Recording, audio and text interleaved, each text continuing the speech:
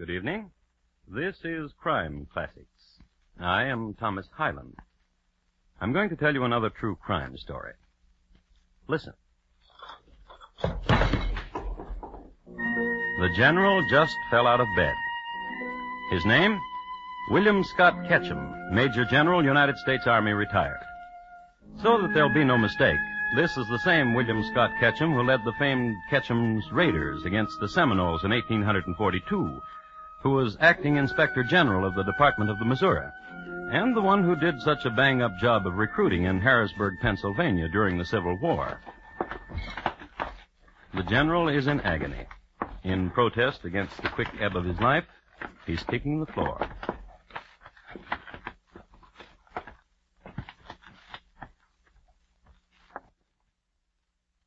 The general is dead.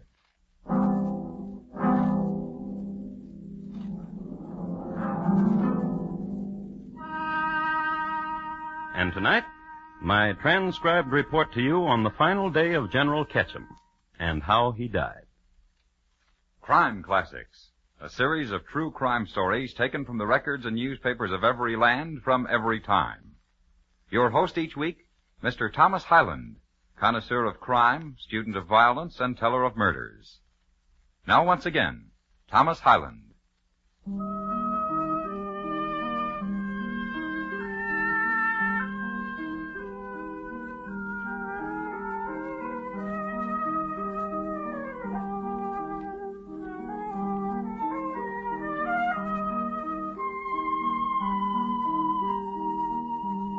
The year is 1871. The place is Baltimore, Maryland. The month, June. No poet in the world, to my knowledge, has ever written a poem about this month in Baltimore. It is hot, it is humid, and the oysters are not in season. And any almanac will show you that in June 1871, had oysters been in season, with eggs and breadcrumbs they could have been fried on the sidewalks. For most Baltimoreans, it was the season for dipping hands into tepid scrub water to wash the marble stoops. It was the season for sleeping on back porches and Druid Hill Park, the time of sweat and the hand fan, and the usual quota of elderly stout folk dropping dead from the heat.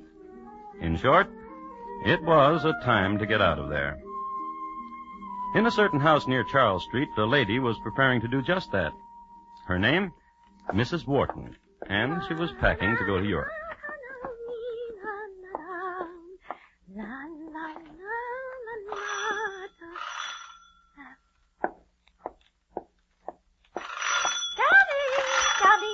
Coming. General. Mrs. Wharton. How nice. How very pleasant. Do come in, do. May I present Mrs. Chubb? Delighted. Oh, do come in, you and the General. I've been cooling myself with iced dandelion wine. Do join me. I do not imbibe. I work for the United States Department of the Treasury. Mrs. Chubb needs to keep a clear head at all times. I used to work for the United States Post Office Department, but now I'm with the Treasury. My, that's interesting. And you came all the way from Washington with the General. Perhaps your next position will be with the Army. My dear Mrs. Wharton, I must talk to you. Of course. Will you pardon us, Mrs. Chubb? Is this where you talk to her about the money she owes you? Mrs. Chubb. $2,600. Isn't that what you told me, General? Why don't you pay the General his money, Mrs. Wharton? Mrs. Wharton? Yes? As long as the cat is out of the bag, I thought to bring along the note you signed. I understand you're going to Europe. Get the money, dearie. Why, I have a distinct recollection, General, of having reimbursed She's going to tell you she's paid you the money. Let's not embarrass each other. But there's really no hurry, is there? There's no train back to Washington for hours. Wouldn't you like some wine? I do not imbibe. Just a small glass? You just sit down and relax. I'll bring you the wine, and we'll chat. You might stop at the cookie jar, too, dearie, for the $2,600.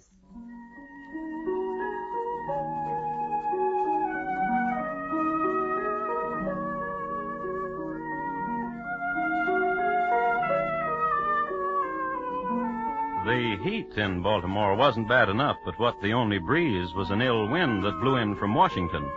From the point of view of Mrs. Wharton, that is. It should be remarked that Mrs. Wharton was no chicken. She was 50 years old, and at an age when petty tribulations could easily bring on an attack of the vapors. Now consider. Here she was packing to go to Europe, and if you remember just a moment ago, she was happily singing. Now descends upon her people who ask her for money. Certainly conducive to vapors, if anything was. But Mrs. Wharton, true to the noble tradition of Baltimore women, of whom I might mention the fabulous Eulalie Bracken, the belle of the Rappahannock, did not permit herself the vapors under duress. Instead, she went directly to her wine cabinet. Right here, and for the next 10 minutes, history only serves up to us a vacuum. We do know, however, that when Mrs. Wharton returned to her guests, carrying a goblet of wine for the General, this remark was made. What took you so long, Mrs. Wharton? Did you stop at the cookie jar, dearie? General. Your health, ladies. And yours, General. Oh, my, yes. General! What are you doing on the floor, General? I can't get up, Mrs. Chubb. Please. What is it, General? Call a physician. I'm ill.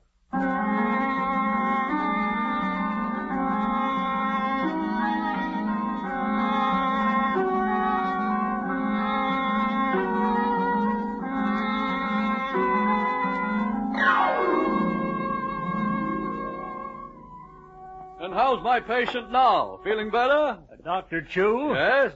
You must do something for me. Anything, General. Convey to Mrs. Wharton my apologies.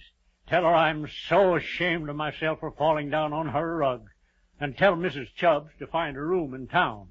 And Dr. Chu. Anything, General. Tell Mrs. Chubb to stay there. Of course. General, Yes? you know what's wrong with you? What? I don't know. I thought perhaps you did. I thought perhaps you had a previous diagnosis. I thought perhaps this was a recurring ailment. I haven't nailed a day in my life. Except with it. Except when I was in the swamp chasing the Seminoles. Then I was sick most of the time. Ah. Yes? In the swamps. Cholera morbus. And your present symptoms. Sweating, purplishness, weakness, and debility. Cholera morbus recurrent type. Is that very serious? Rest easy. I have the very thing in my bag. You're going to feel like a new man as soon as you take this. Vile-looking stuff. Why is it that all you army men quail at the sight of medicine? Here. Drink this, General. No, I'm not going to drink it. General, come on, open. I don't want to. General. Here. Here's some water. Drink it. What kind of medicine was that? Creosote and lime water. How do you feel? It seems... Yes? Suddenly the foreignness is gone. Good, very good. May I get up now? Oh, no. You'll be abed until tomorrow at least. I'll have Mrs. Wharton fetch you a prescription which will work wonders. Goodbye, General. Mrs. Wharton. Coming. I have a message for Mrs. Chubb. Where is she? Must I reveal? Well, I do have a message for her. She imbibed.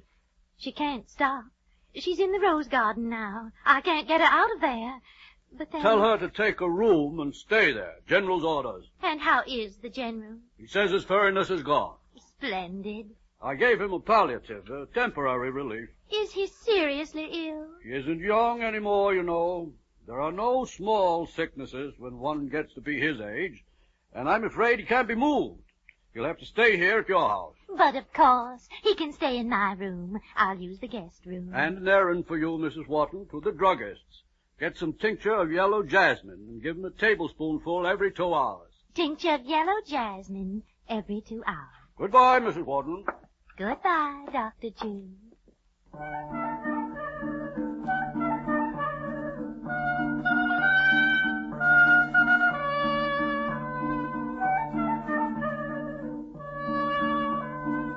So Mrs. Wharton, dressed prettily, took parasol to hand and strolled down Charles Street.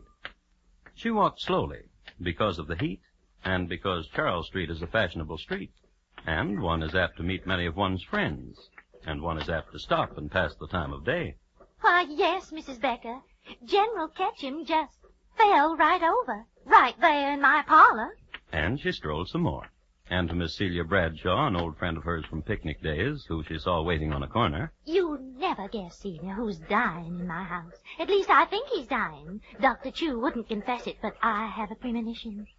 The General's dying. General Ketchum. And at the druggist's, she took time to down a sherbet. Seltzer water was all the rage in Baltimore in this era, so she had a little of it with a squeeze of lemon. Then she walked over to the druggist and ordered... Tincture of yellow jasmine, sir. And while you're at it, I'd like some tartar emetic.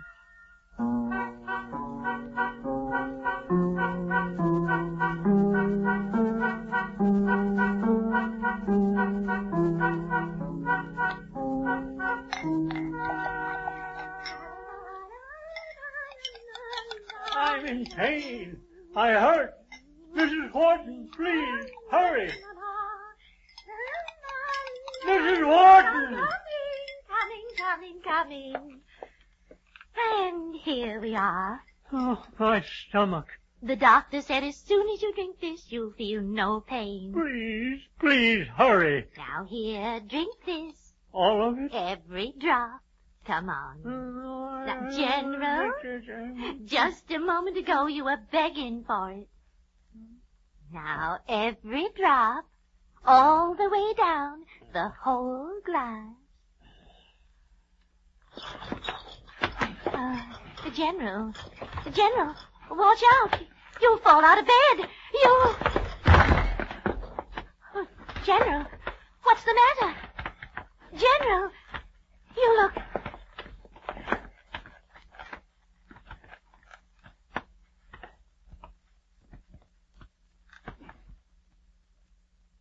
Oh, General.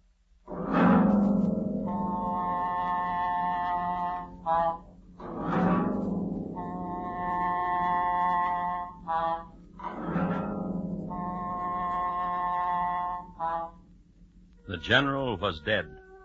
Frontiersman, recruiter, quartermaster, dead on the floor.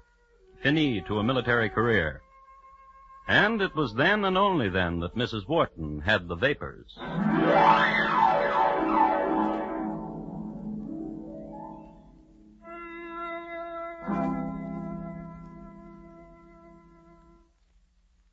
You are listening to Crime Classics and your host, Thomas Hyland. Tomorrow night, get a grip on your favorite armchair and let that sleuthing twosome, Mr. and Mrs. North, face the dangers on their latest murder case. You're invited to solve it if you can, but from where you sit, the dangers will be strictly theoretical.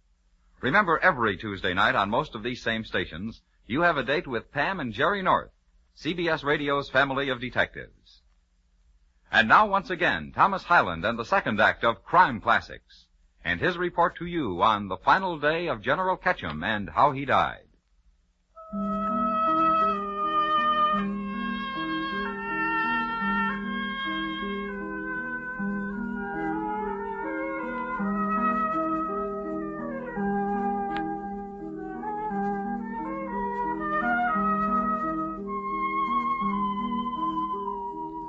A few words about Baltimore, Maryland, of the era which concerns us. Even in the 1870s, it was one of the medical centers of the world. It is known as the home of the crab cake. Sidney Lanier, Edgar Allan Poe, Henri de Rochefort, alias the French butcher. And, as is well known, has given its name to a bird, the oriole. It is a city of row houses and marble stoops and beautiful women. If from Baltimore, all the more, one of the rapier wits of the time had it of the beauty of the city's damoiselles. It is known that in her earlier days, Mrs. Wharton met neatly the qualifications of the adage, and at 50 she was not to be sneezed at. However, at this precise instant, we may safely assume that the lady presented an appearance somewhat less than comely. For a general had just tumbled out of her bed and died. Fright, horror, dismay, but a few of the things this gentle lady must have experienced, and how nice could a gentle lady look under such circumstances? She was leaning against a bedpost, pressing her temples. From the front door.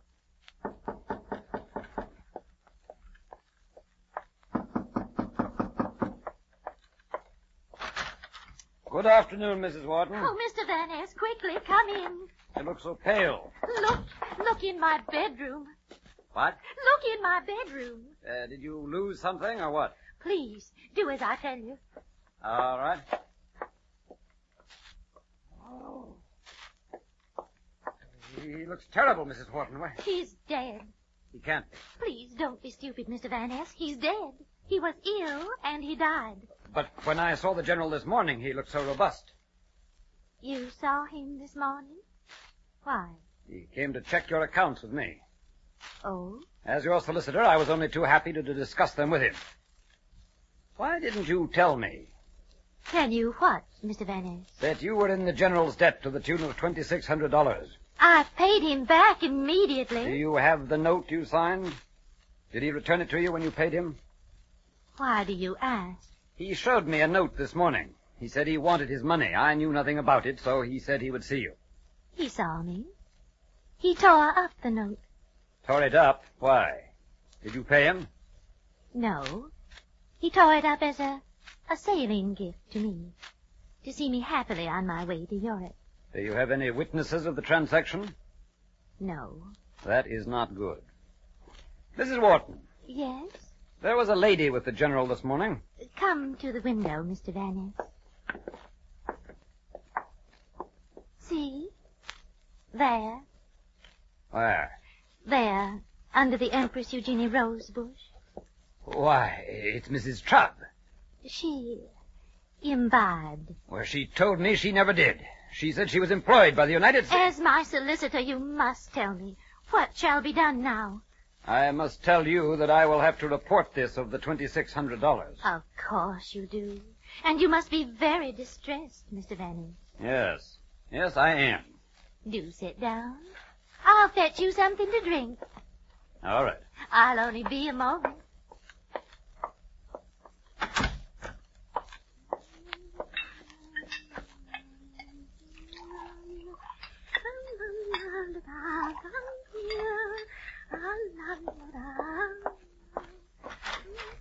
Oh, here, drink this, Mr. Van Ness. Your favorite. Thank you.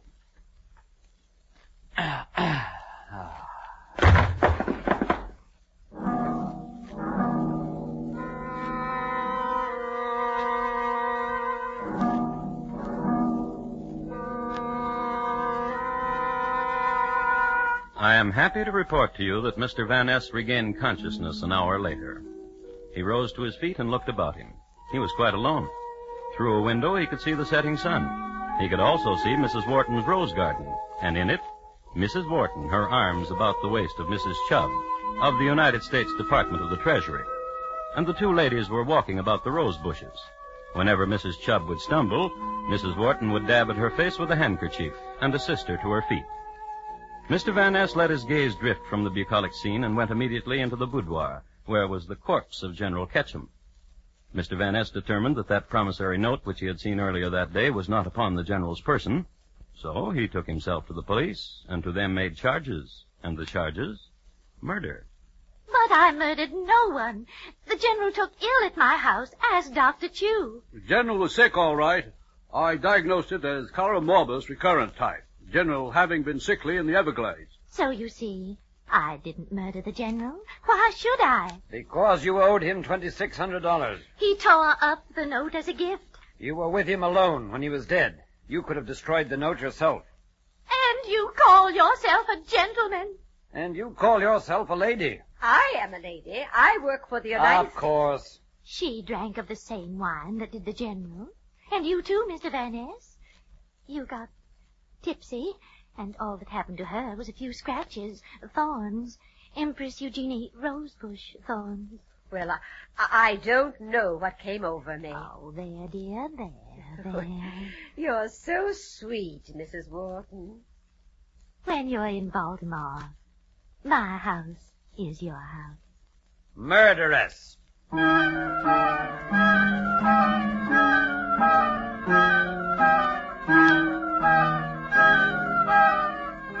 However, Mrs. Wharton was charged with suspicion of murder, and immediately a more detailed statement was taken from Dr. Chu. Cholera morbus, recurrent type. More? Oh, when I was first called to attend General Ketchum, I found the sick man in a semi-comatose state. The pupils of the eye were of a natural size, but almost wholly insensible to light. When I prepared the dose of medicine, I found the General's teeth so clenched that it was a matter of considerable difficulty and adroit convincing to put it in his mouth. His furriness, gentlemen, haziness of manner, vanished almost immediately. I gave then Mrs. Wharton a prescription calling for tincture of yellow jasmine. And the druggist was questioned. Oh, yes, I remember vividly the occasion. Mrs. Wharton entered my store, had a sherbet, some seltzer water over a dash of lemon for heat, tincture of yellow jasmine, and tartar emetic. A word about tartar emetic. It is a deadly poison. I use it externally for wrinkles. As did many ladies of the time. Next came the autopsy. The general's stomach was removed and examined. Two of the greatest internalists of the day, Dr. Williams and Dr. Aiken of the Maryland University, could not agree as to the causes of death by a superficial examination, so it was sent to a chemical laboratory at the Johns Hopkins University. And upon the analysis depended the fate of a lady who just wanted to go to Europe. Of course, the flagellation wasn't complete, but that's the way it happened. All right, hand it to me. I'll put it through the filter. Filtrate. Thank you.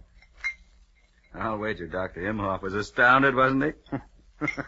He thought he discovered something. He was prepared to call it the Imhoff effect. Attach this to the hydrogen sulfide, will you? You know what? What? This is the closest I've ever been to a general. His stomach in an Erlenmeyer flask. I did a prima donna once, poisoned by a jealous mother. Arsenic she used. You should have seen the titration on that one. Precipitated. I'll get it. Here. You separate. I say no poison. I say poison for $1. How do we stand now? You owe me 3 from the last 2 analyses. Hand me the muriatic acid. Thank you. Ammonium sulfide? Oh, my. Orange red, Joe. Tartar emetic in the stomach, wouldn't you say? Tartar emetic? Chalk gives the same reaction. Plain, everyday chalk. That's the way my report is going to read. Chalk in the general's stomach.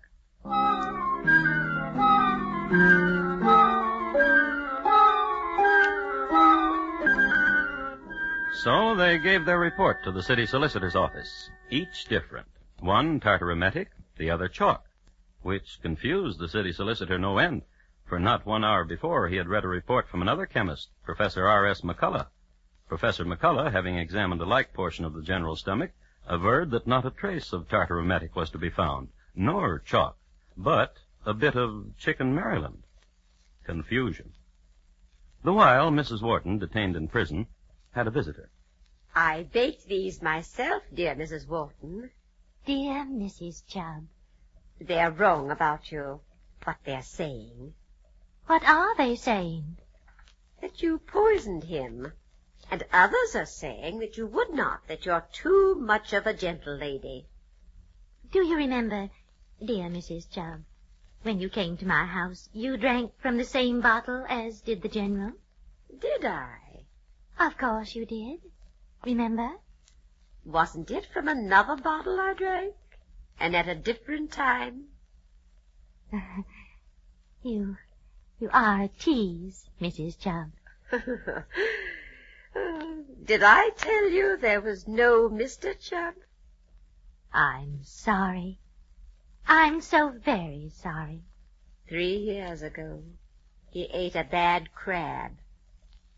And you are alone, as I am. Oh, I dislike Washington. When we return from Europe, you'll come to live with me. Dear Mrs. Wharton, and I have something else to tell you.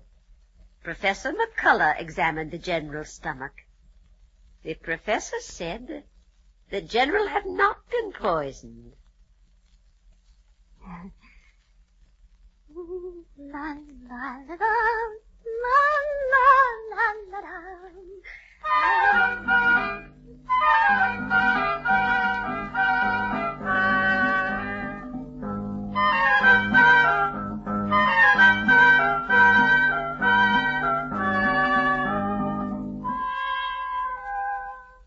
What transpired next I have in a journal of the day. It is headlined with Doctors Disagree, Learned Men of Science at Variance, Several Schools of Thought. I quote, Dr. Reese, when interviewed, stated that General Ketchum died from cerebral spinal meningitis. On the other hand, Dr. Edward Warren stated that the general had not died from cerebral spinal meningitis. Dr. John R. McClurg attested that the general died of apoplexy from congestion. Dr. Abram Claude clings to the school of tartaremetic poisoning. And Dr. Josiah Simpson, Dean of Baltimore Physicians, has made this statement. I believe the general died from natural causes.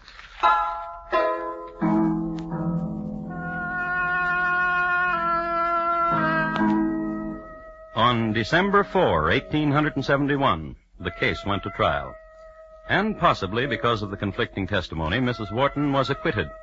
And thus it is that the true cause of the general's death is not known. Nor does history record whether Mrs. Wharton and her dear friend Mrs. Chubb ever got to Europe. But Mrs. Wharton's home, her abode wherein the general died, still stands. I expect you think I'll tell you that today the house is haunted. Well, it is, but not by the general. By Claude Forrester, who was the victim of an unsolved axe murder some 20 years later. The general has been forgotten. Until, I hope, tonight.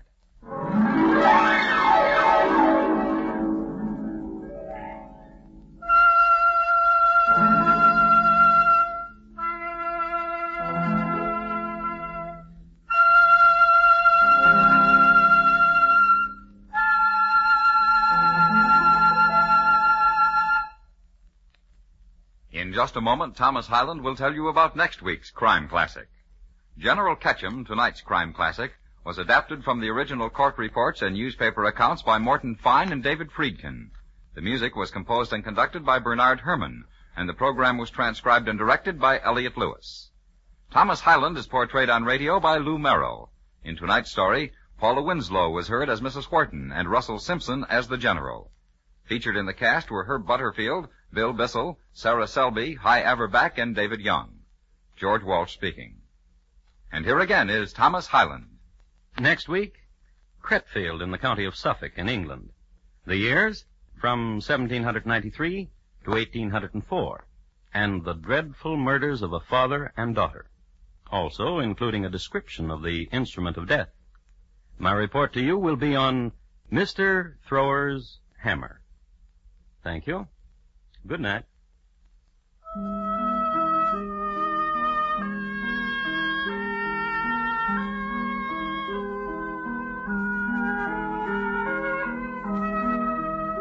Arthur Godfrey himself will be back in action with the Talent Scouts later tonight.